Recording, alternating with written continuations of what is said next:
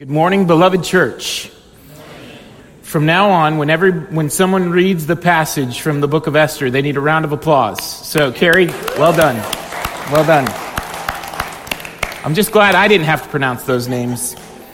And so, we are in this brand new series in the book of Esther. And before we dive in, I want to celebrate something. We have a picture of a baptism. So, Ryan, can you put that picture up on the screen? Last Sunday after church, some of us braved the cool winds right on the coast there, and we went into the water. And there's River, who's Ruth's daughter. My children also got baptized. Camden, Adeline, and Lily did, and then also Angelique. I'm sorry. And these children put their faith and hope in Jesus Christ, and they said, we want to follow Christ. We want to proclaim His name to our church, that we are Christians, and we want to live our lives wholeheartedly for Him. So that's something we're celebrating. And it worked out really good. If you see the picture, there's a wave coming from the back, and so when you put them under, it's perfect timing. You just have to plan it right. The wave comes and you dunk them. You don't even really have to bend down very much. They just go right under. And so that was fun. If you would like to get baptized and you've put your faith and hope and trust in Jesus, let us know, because we celebrate what God has done, and it's important to identify with what Jesus Christ has done for you and tell God's covenant people, His children, that you are a child of God and that you desire to walk in Him. We're here to help one another and to hold each other to these wonderful truths. Here we have the ancient truths of Esther. This book was written about 500 years before Christ, about 500 years after King David, right there in the middle of the king who was the greatest king of all time, in human terms, King David, that the Jews would celebrate, and then the Messiah king who would come, who really was the greatest king of all time. And Esther is this kind of muddy middle of history where we wonder, where is God exactly? Have you ever been there in your life? You've wondered where God is? God, are you really at work here? God, I can't see you. I can't see what you're doing. This does not look to be of your hand. Help me see it, God. Help me live in this. Well, in the book of Esther, we see a God who doesn't work in the limelight, but in the shadows. And isn't that how much of life is? It's not about this visible work of God, but looking for God in the invisible that causes us to depend on Him, to trust in Him, and to walk in Him. And for Esther, many believe that she was a teenager when she entered into the king's court, between the age of 13 and 17. And was faced with a reality that no one wants their daughter, their niece, their cousin, a girl in their family or in their church to go through. To be put into the beauty contest of the most powerful king in all the world when he just disposed of his previous wife because she didn't obey his commands. How is God at work in this story? How's God at work in the world around us when it looks like Satan has got the upper hand? There's a woman named Corrie ten Boom. She was a Holocaust survivor. Her family had risked their lives to save hundreds of Jews from the Nazis taking them into concentration camp.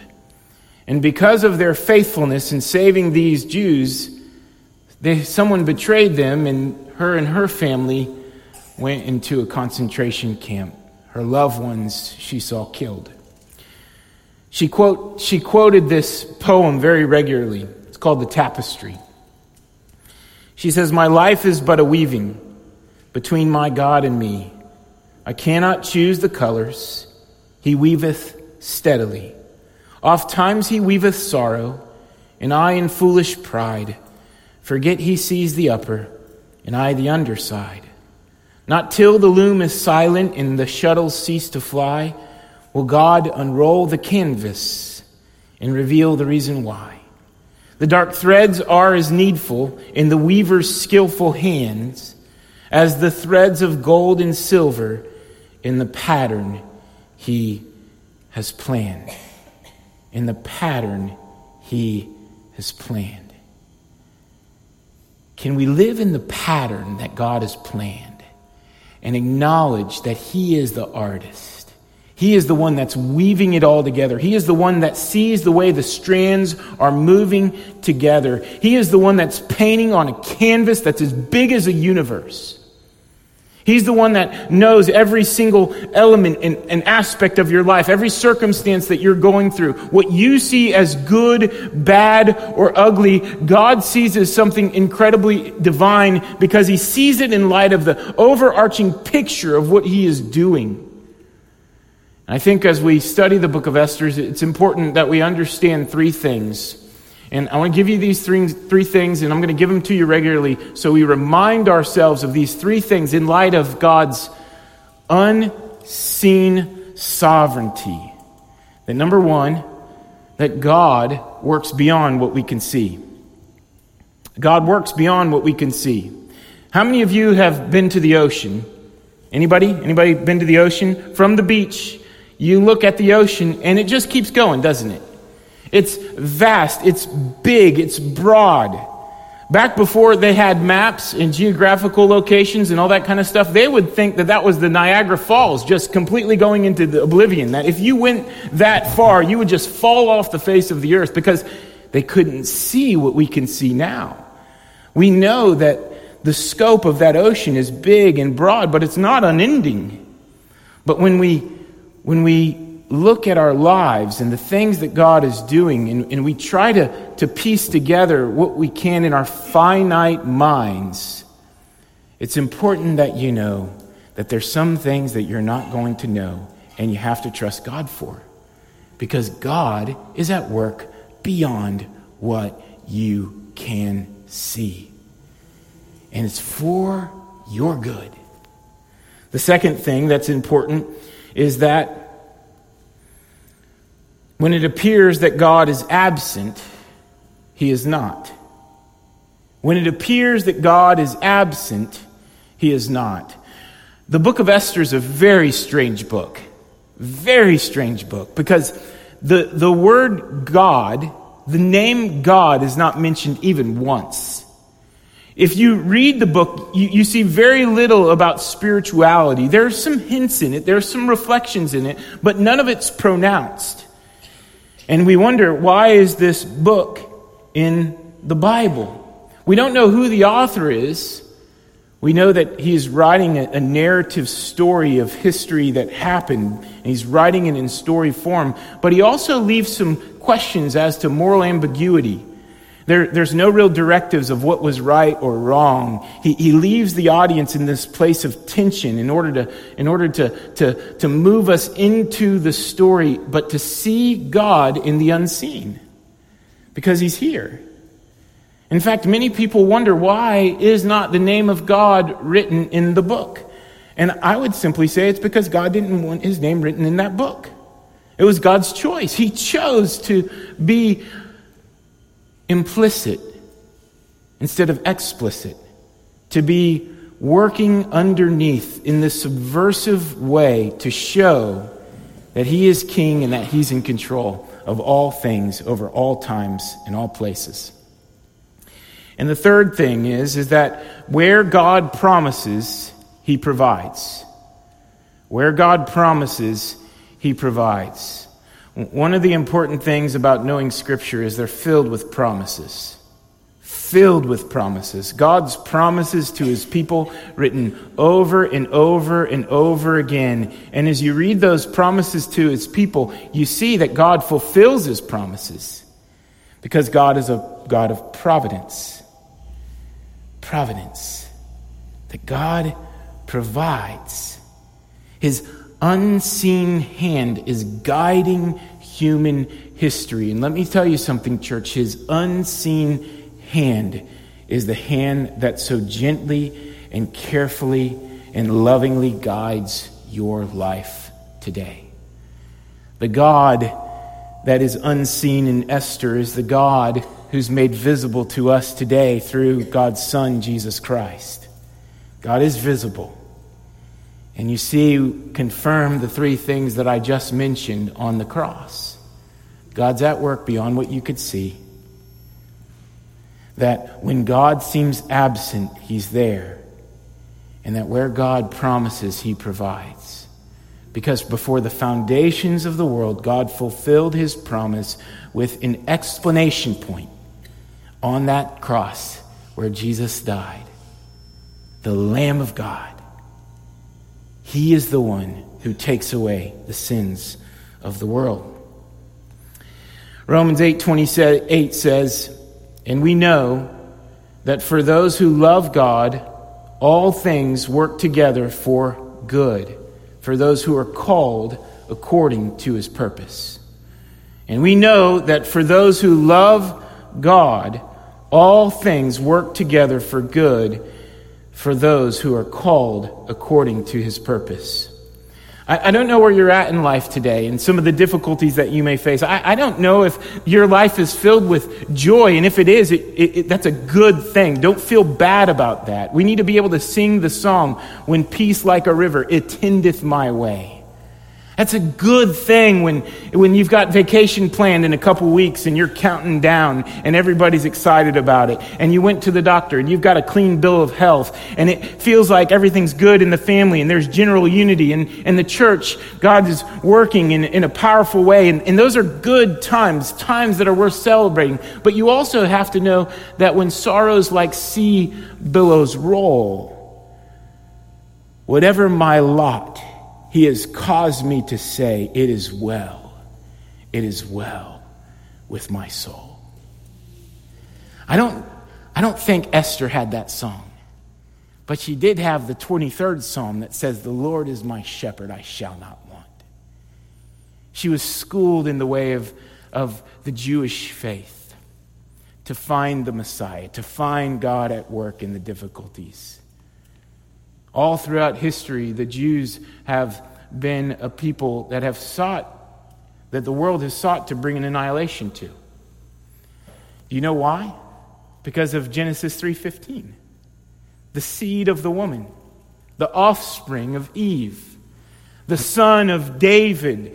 The prophecy continues, and you see that Satan wants to crush the work of the Messiah. But the promise of God that's steadfastly through and through is that the heel of the Messiah will be bruised, but it won't be without the crushing of the head of the snake, the serpent.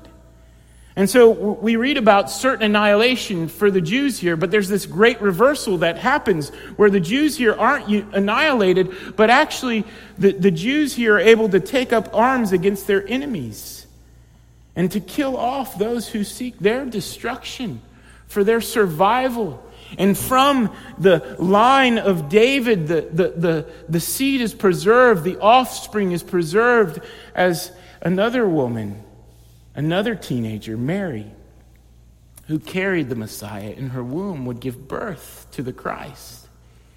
And you see God's purposes like a needle and thread, this weaving tapestry that God does through the darkness. He's shining his light. And in the unseen realities of the difficulties of our lives, God is making it a way for his light to break through that darkness. Okay, so let's begin our study in the book. The first thing you see, I'm not going to read all this over again. Carrie did a great job with that. But the first thing you see is this man, Ahasuerus. Ahasuerus was the king of Persia.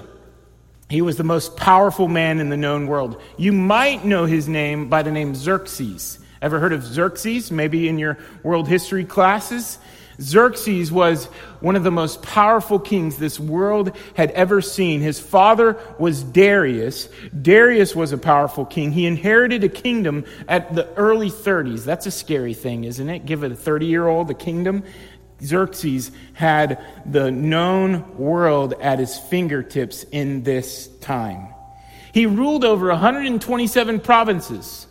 It was a massive scope of land that he ruled over, and a massive concentration of people of all languages and dialects and tongues. And what would happen in these days of the king conquering is they would seek to conquer a land and assimilate the people into their kingdom.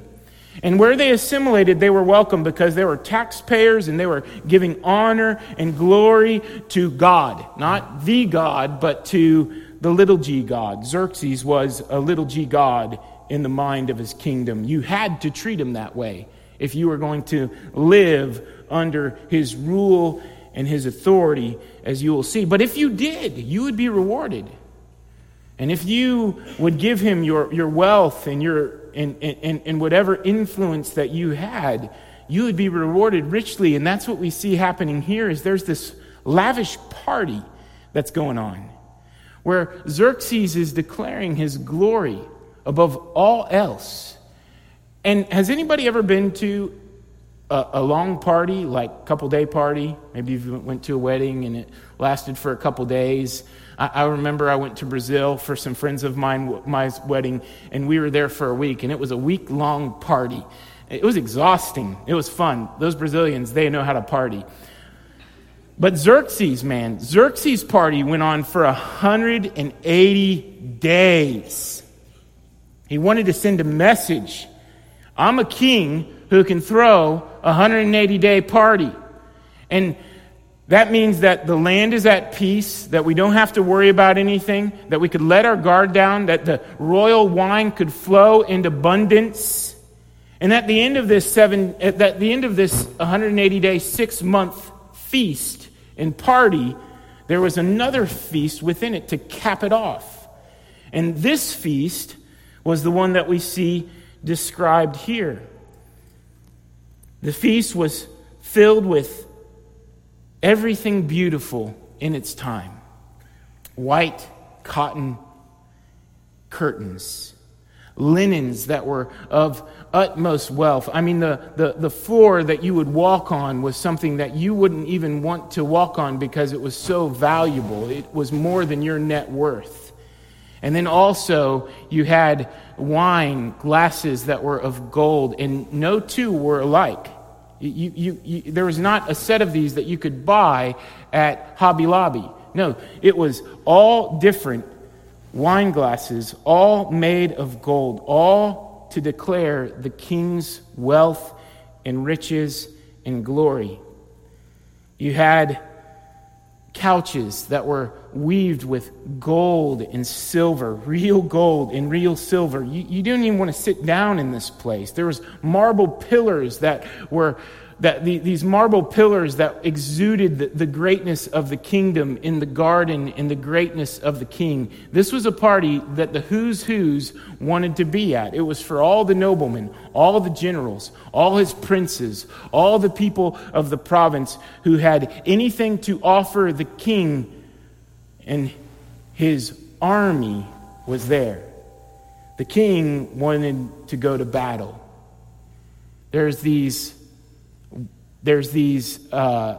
Salamis was one of the famous battles of Xerxes.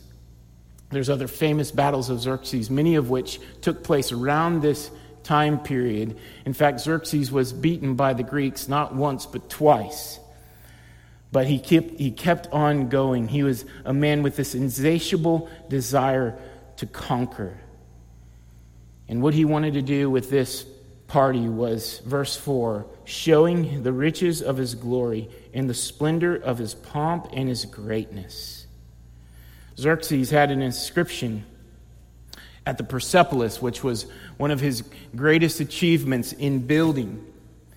His father started it, Xerxes completed it. This inscription that is read, I am Xerxes, the great king, the only king, the king of all countries which speak all kinds of languages, the king in this great earth far and wide, son of King Darius, the Achaemenian, a Persian, son of a Persian, an Aryan of Aryan descent.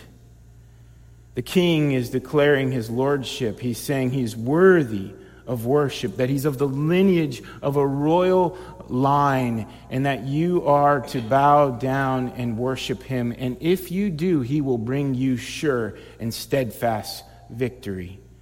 That's what the king of Persia wanted to display with this party. Drinks were served abundantly. There was one rule: no compulsion. No compulsion.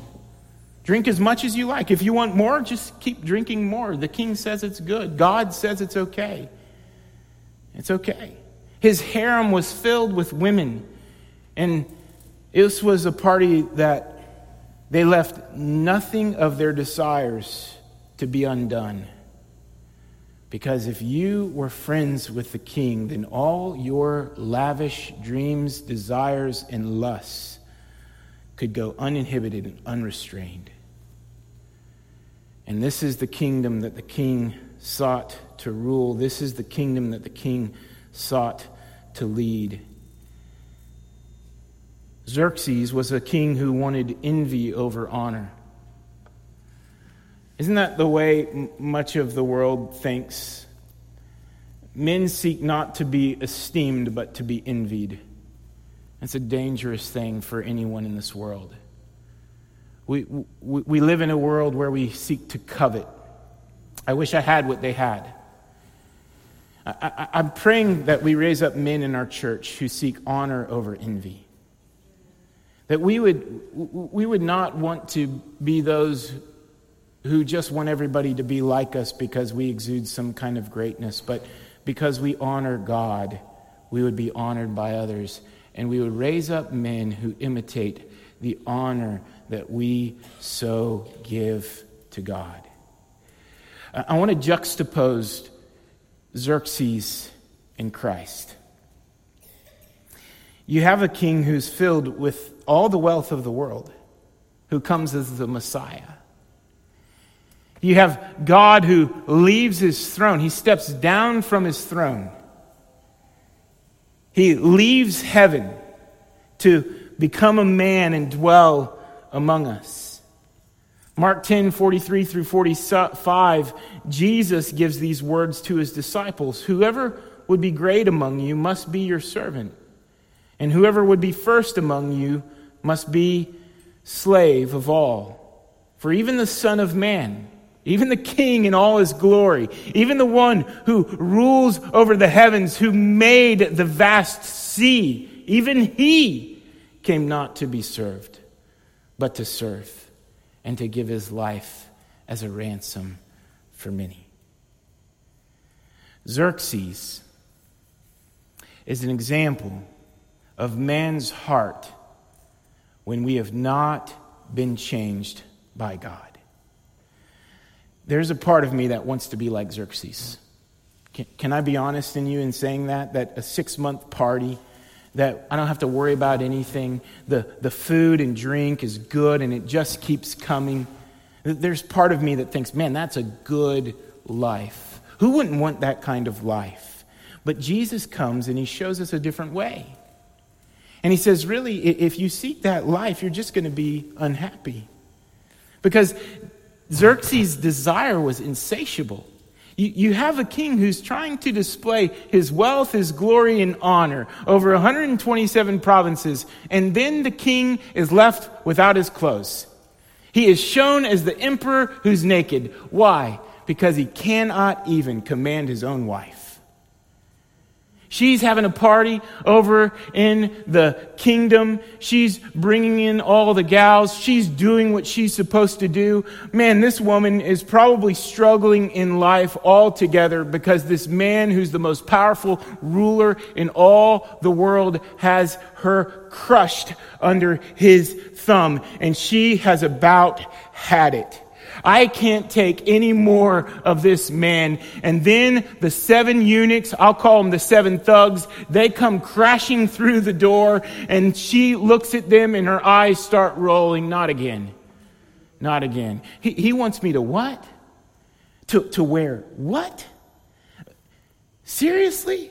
I'm not doing it. You can read between the lines in the passage here. She was a beautiful woman.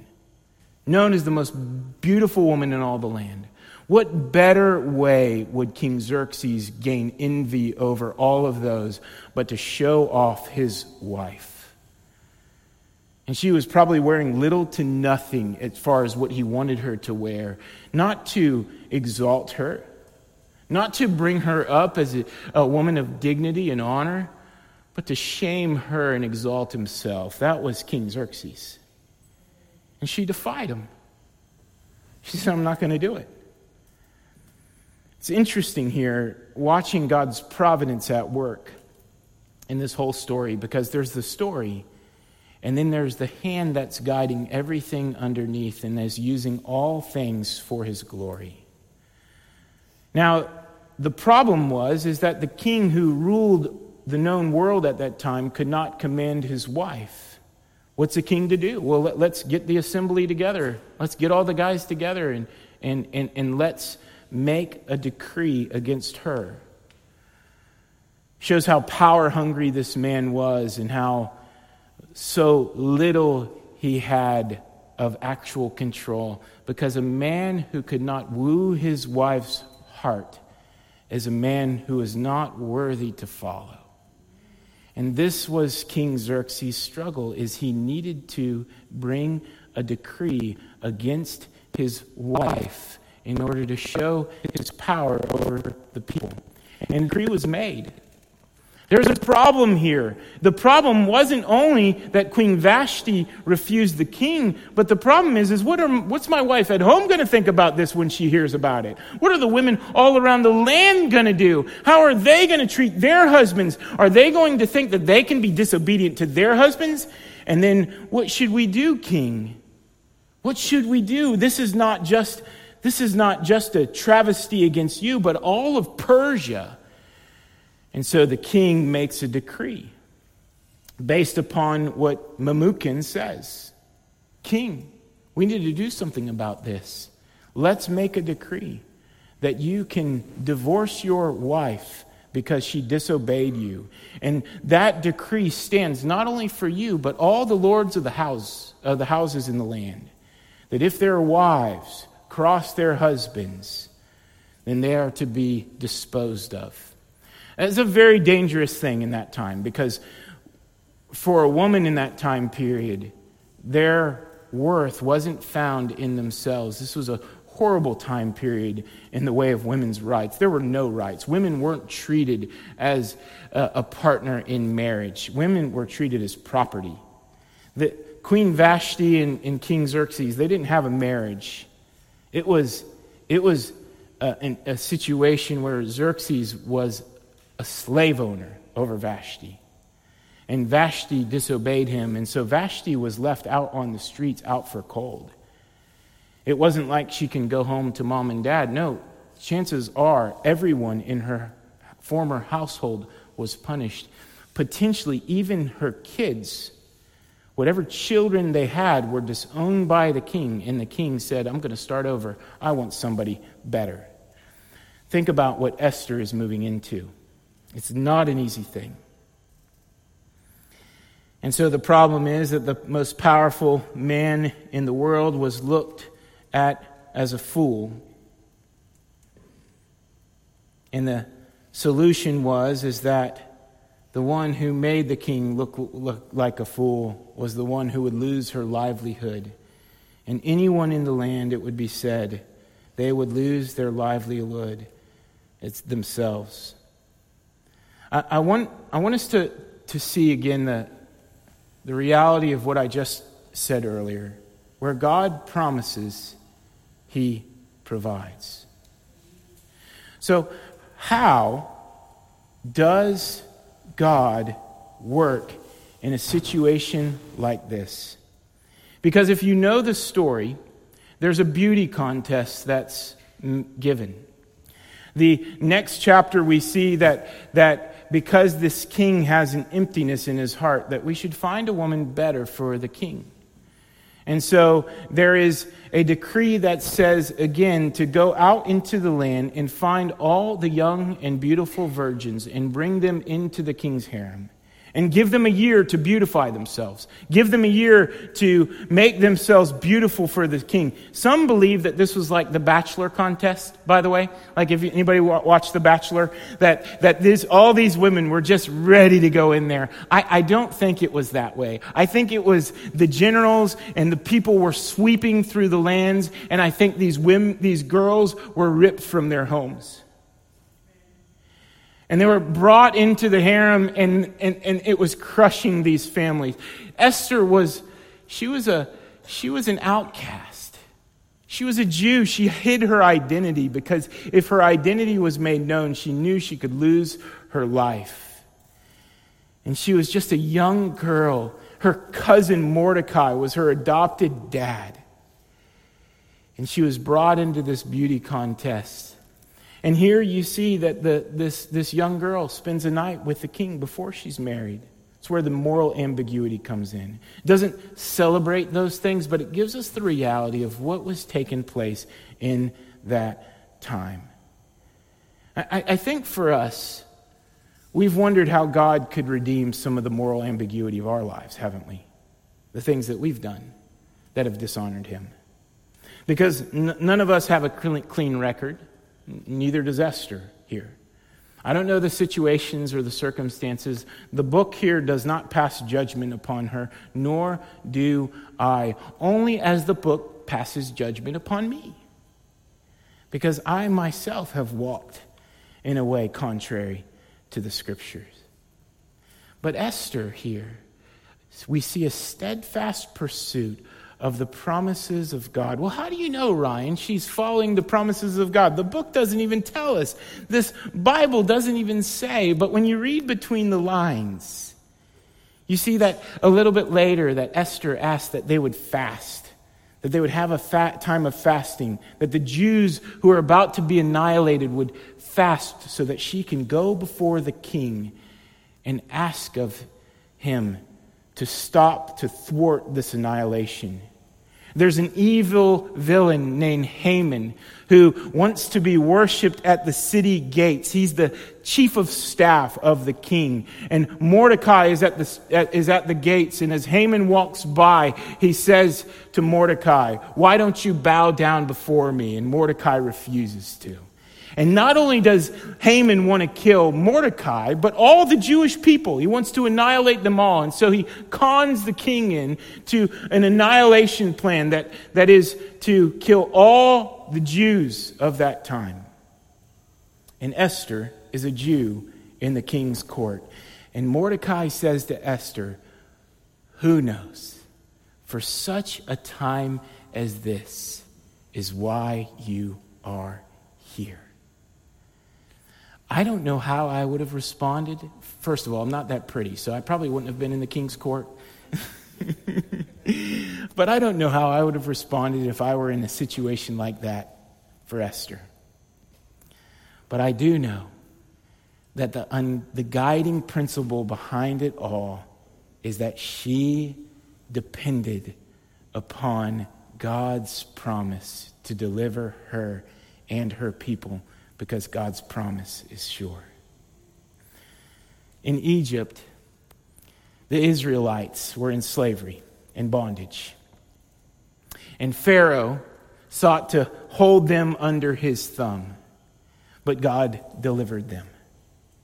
When Jesus was born, King Herod sought to have every newborn infant killed because he wanted the seed of the woman to die. He wanted no ruler to take his place, because Satan and his demons would be at work behind the principalities and rulers of our day and time, like Haman, like Herod.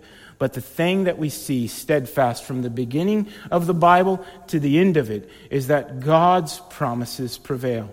God's promises prevail. God's promises prevail. And at the end of the day, his people are receiving his blessing and his favor. They're going to be okay. Do you know that God does not promise that we are going to have all good times? He doesn't promise that our life is going to be so easy all the time. There's going to be joy mixed with sorrow. But one of the things that God does say is, in the midst of our most hard times in life is that he is going to be there. He's going to be with us. And that when God is with us, he says he'll never leave us nor forsake us.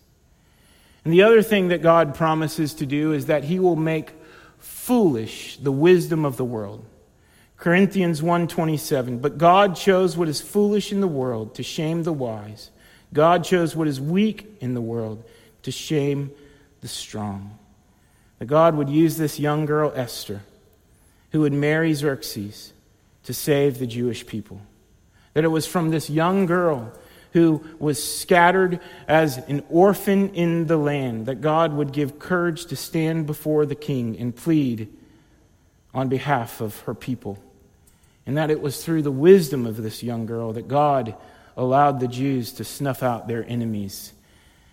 There were those who wanted to continue to kill the Jews in her time, but she, in her wisdom, sought to it while she had favor with the king to see that those who desired to eradicate the Jews were killed themselves. And at the end of the day, there was a stake that was put in the middle of the town, in the middle of Susa, where Mordecai was supposed to be killed on it. The gallows where Mordecai was supposed to be hanged. The great reversal happens, where on that stake where Mordecai should have died, Haman himself was killed. And all of the enemies of the Jews were placed under God's judgment.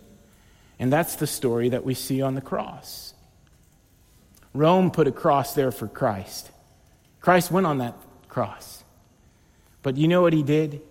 He made a spectacle of death. Rome wanted that cross to be a spectacle of why you should never be their enemy. Jesus took the cross and he made it the symbol of Christianity to say that the cross has power because God has made it a tool for his victory. That Rome was crucified on that day, not Jesus. And that all victory belongs to him. John 3:16 and 17 says, for God so loved the world that he gave his only Son, that whoever believes in him should not perish, but have eternal life. For God did not send his Son into the world to condemn the world, but in order that the world might be saved through him. God's plan includes you seeing God's love and you never growing weary or cold from that love, but always being warmed by the fires of that love. Let me give you an example in my own life. When Carrie and I were married, we sought to have children right away. I mean, why not? And so we immediately thought we've got things that are ready for it. We had a home. We had provision for them, and so we sought to have children as fast as we can, but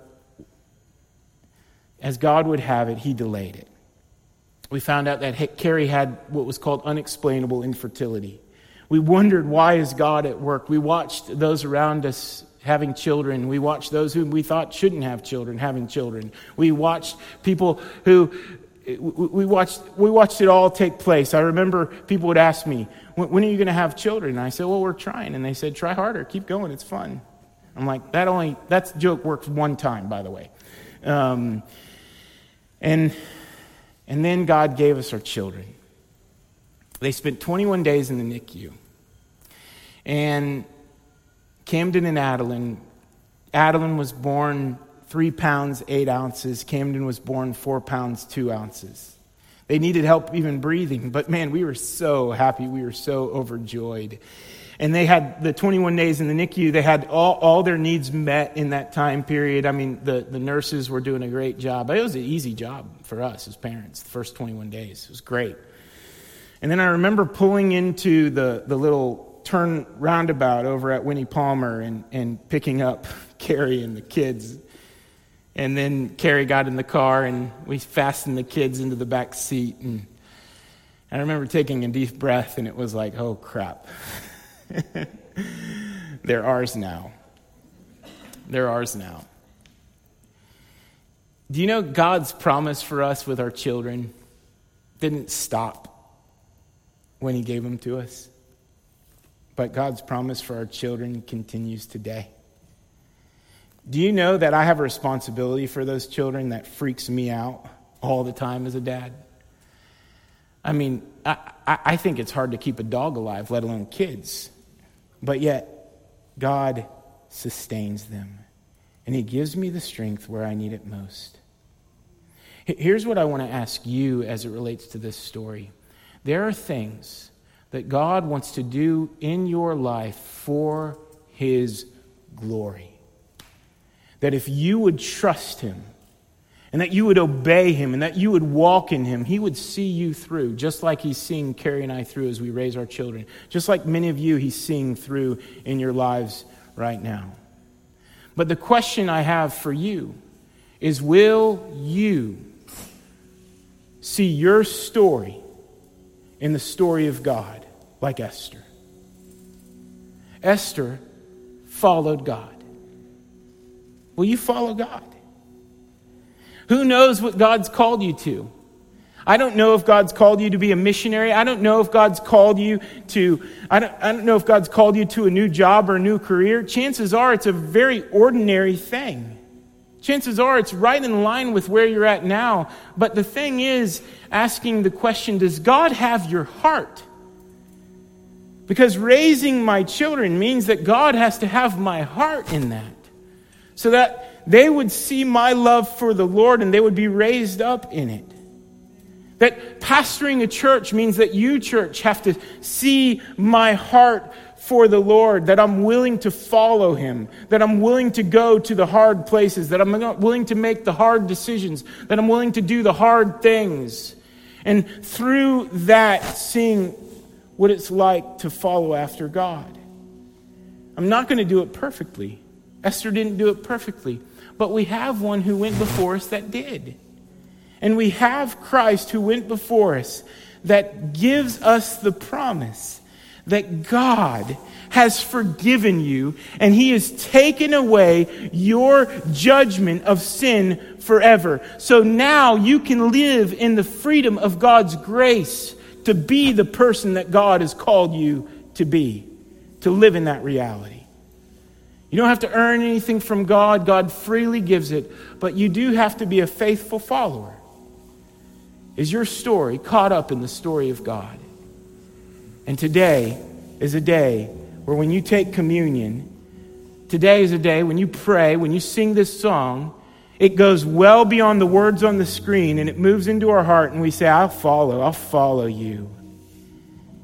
It's not King Xerxes I worship, it's King Jesus.